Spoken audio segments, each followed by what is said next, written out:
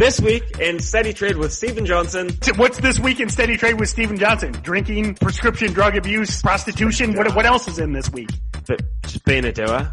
Welcome back to the final installment of the Wall Street Coach and the Jeevan Staunton, Stephen Johnson podcast Steady Trade episodes. It's a twist. Twist is this week in Steady Trade.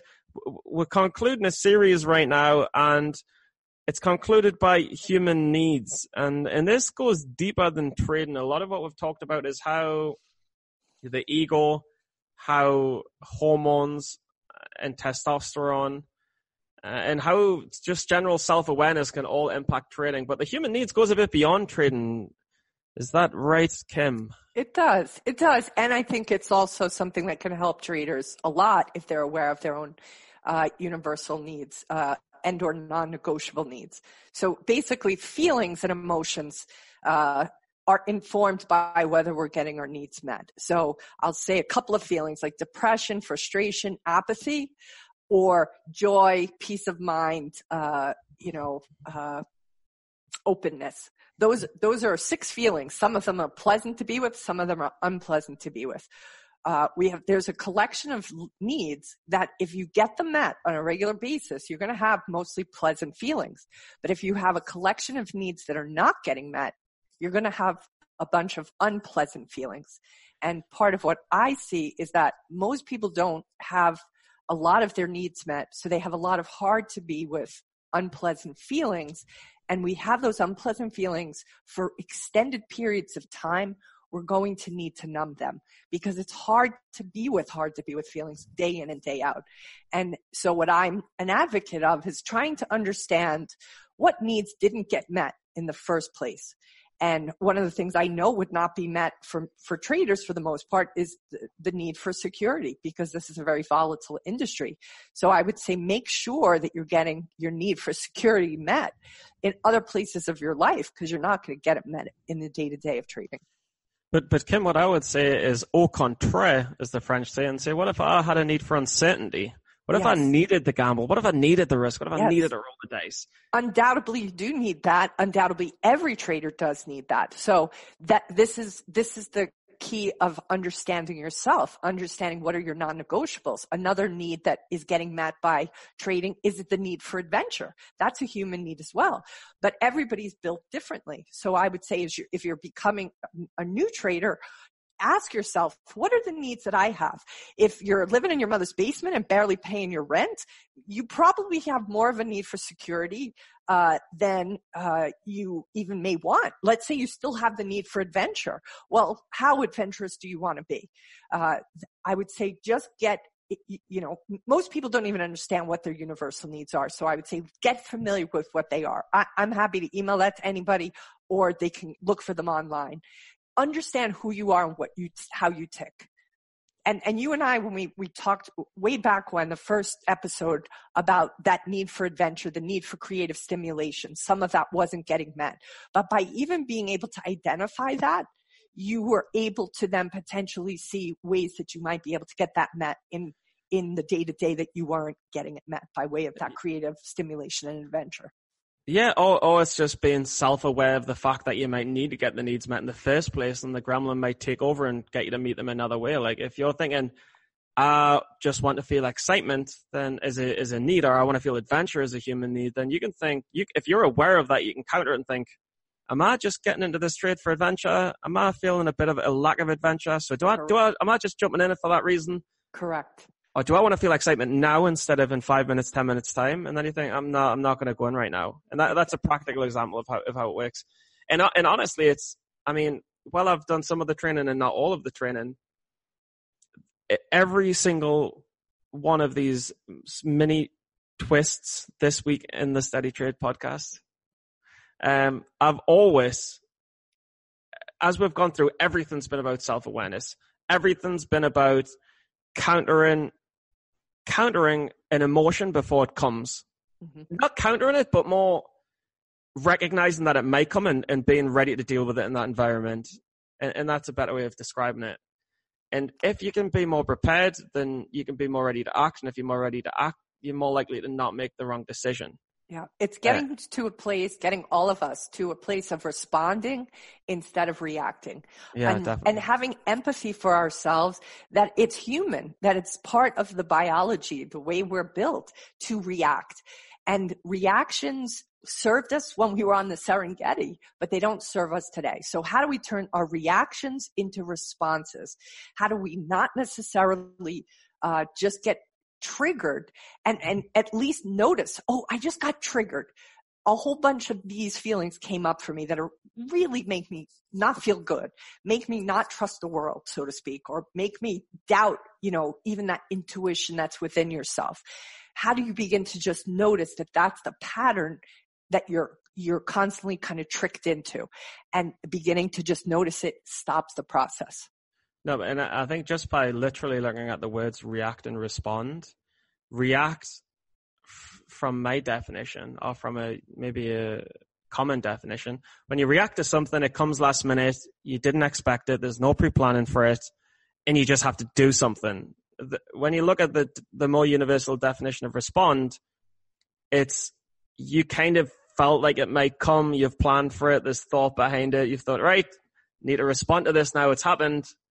Yes. And there's more planning behind it, right? That's how I think. That's how I see the truth. I see that. And I think what we have to realize is that, let's just say there's a car accident, right? You couldn't have planned for that. So one reaction could be like, you son of a gun. Like, how did you go through that red light? What the hell's wrong with you? I have a kid in the backseat, blah, blah, blah. That would be a reaction. And it would be an understandable reaction because a whole bunch of fear coursed through your veins beforehand. A way to respond in that situation would be the car crash happens and you have the flood of all those emotions, and instead of letting those come through your mouth, taking that action, you instead realize, okay, I am really triggered right now. I'm angry. I'm afraid. I'm having all of this kaleidoscope of emotion throughout me, and I'm going to respond instead. That takes time. It takes practice. I mean, I've been practicing this now for years, and I can tell you, if that situation happens, it's going to take a lot of my effort to respond and not react. The higher the stakes are, and the people that matter the most to us are going to be, it's going to be easier to react than to respond. There's a great quote that says, if you think you're enlightened, or you think, you're learning how to respond, spend a weekend with your family and see how well you respond versus react. So this is not an overnight quick fix, but the more you become in tune to the fact that you are having a whole bunch of hard to be with emotions, or anger, or fury, or whatever, notice them, allow them to kind of process through yourself, and then you will have a better chance at responding. No, and just to close this out, I would say, even if you can't learn to respond with your family, even if you can't respond to work colleagues, at least give yourself the decency to respond to yourself. Because if you don't respond to yourself, you're only letting yourself down. You can let other people down, but don't let yourself down. And if you're taking this game of trading seriously, at least respond to yourself. Don't react to your emotions, because it's you versus you at the end of the day. Correct. And have empathy for yourself. Have empathy for yourself that this is a really hard game, that it's the most competitive game. The hardest game. The hardest game, and it never ends. So that means you have to have some empathy for yourself that you've taken on the most competitive game in the world. Bravo you. And you have to also treat yourself as respectfully as you can, not only with the self-talk, but also with how you treat your body, how you sleep, how you nourish yourself. Are you taking good care of yourself? You are an Olympian. You are this racehorse now. So how do you make sure, including that self-talk, is serving you and nourishing you and not depleting you? And just all I would say is, of course, make sure that your nutrition, diet, exercise, we don't all do it, but we try to do it, is empowering the best state of mind that you can possibly have, so you're as fully focused as you can be. And after that, just question everything.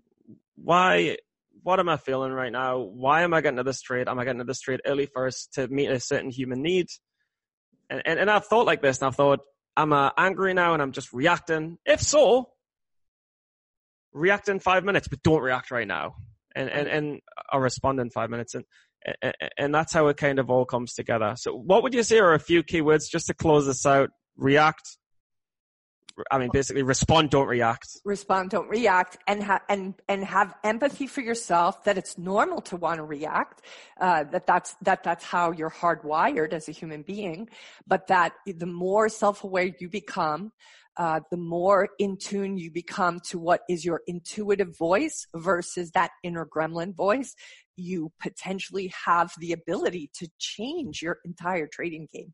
I mean, it's a dramatic change if you're able to get that inner gremlin recognized, because you're going to hear the distinction between its voice and your own intuitive voice. And I do believe you in particular, Stephen, because of your sensitivity, that when you really hone in on that intuitive knowing, you will be unstoppable. Because I feel unstoppable right now. Okay, good. I'm glad. No, but one final thing that I want to say is, since we've had these chats and we've talked about this stuff, one of the best things one of the best tips I've developed, or one of the self-learnings I've developed, is just, if you've got this gremlin thought that keeps on coming, just check it with a friend, or check it with a family member, or check it with someone else. And often they'll be like, what are you talking about? This is how you think about yourself? Like, no, dude, you're a great person. You're this, you're that, you're the other. And if it's someone you can really trust and you know that they're not going to lie to you. Yeah. Then, well, I think it's a really good point. So yes, the really trustworthy ones. The only caution I want to say, especially because a lot of traders are kind of on their own, right? Not everybody supports their doing trading. They sometimes get a lot of, so you have to be really careful about who you pick. You want to pick somebody potentially who's neutral, right? Somebody who doesn't have an agenda. What's their agenda for you? It could be, and look, our mothers and our fathers and our brothers and sisters, their agenda is they love us. They want us to be happy, but that isn't necessarily the best person to turn to, because they might be afraid for us, right? They might feel like, oh my God, I can't believe he's trading. What is he thinking? So you want to pick somebody, if you can, that is able to be neutral about you, and isn't worried about you, because that could influence, their opinion. Sweet. That wraps it up. If you have any other questions relating to any of the topics that we've talked to in the past 5 series, drop them below. Hit us up on Twitter. We'll leave with Twitter handles in the description. And for sure, I'm sure we're both open to answer any other questions, add to the series, continue this discussion between the human needs, the gremlin, testosterone, or what makes a losing trader lose or a winning trader win. We can continue that. Do you have any final comments, Kim? I just guess I want to say to your listeners, that they are very courageous for wanting to be traders, and that if they not only develop their self-awareness, will their trades improve, but their whole life will improve. So, just to have some empathy for themselves and to be proud of themselves of taking something on by stepping into the most competitive game in the world. And not just my listeners, our listeners, and they haven't just been courageous, but we've been courageous. So let's keep living like lions in the jungle. Amen. Peace.